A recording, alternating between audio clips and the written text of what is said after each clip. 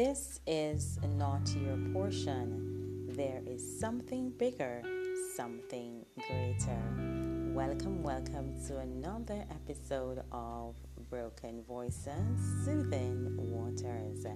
Thank you for keeping my company and being on this journey. He has more in store. It does not stop here. Just because it did not work out how you wanted it to, brace for more.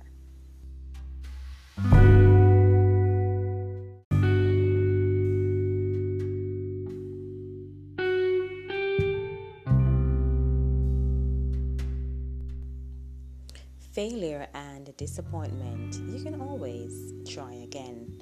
Relax, review, ask the Lord to be your chart and compass, and He will see you through. It's just a part of the chapter, the story, as you trod along the journey.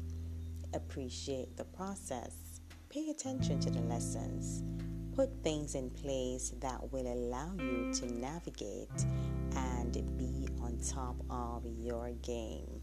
Commit to the cause and do the work from your heart. Keep the vision in sight, always feeding the mind. Stick and stay in the fight. In time, the harvest will arrive and you'll be able to reap. And keep your feet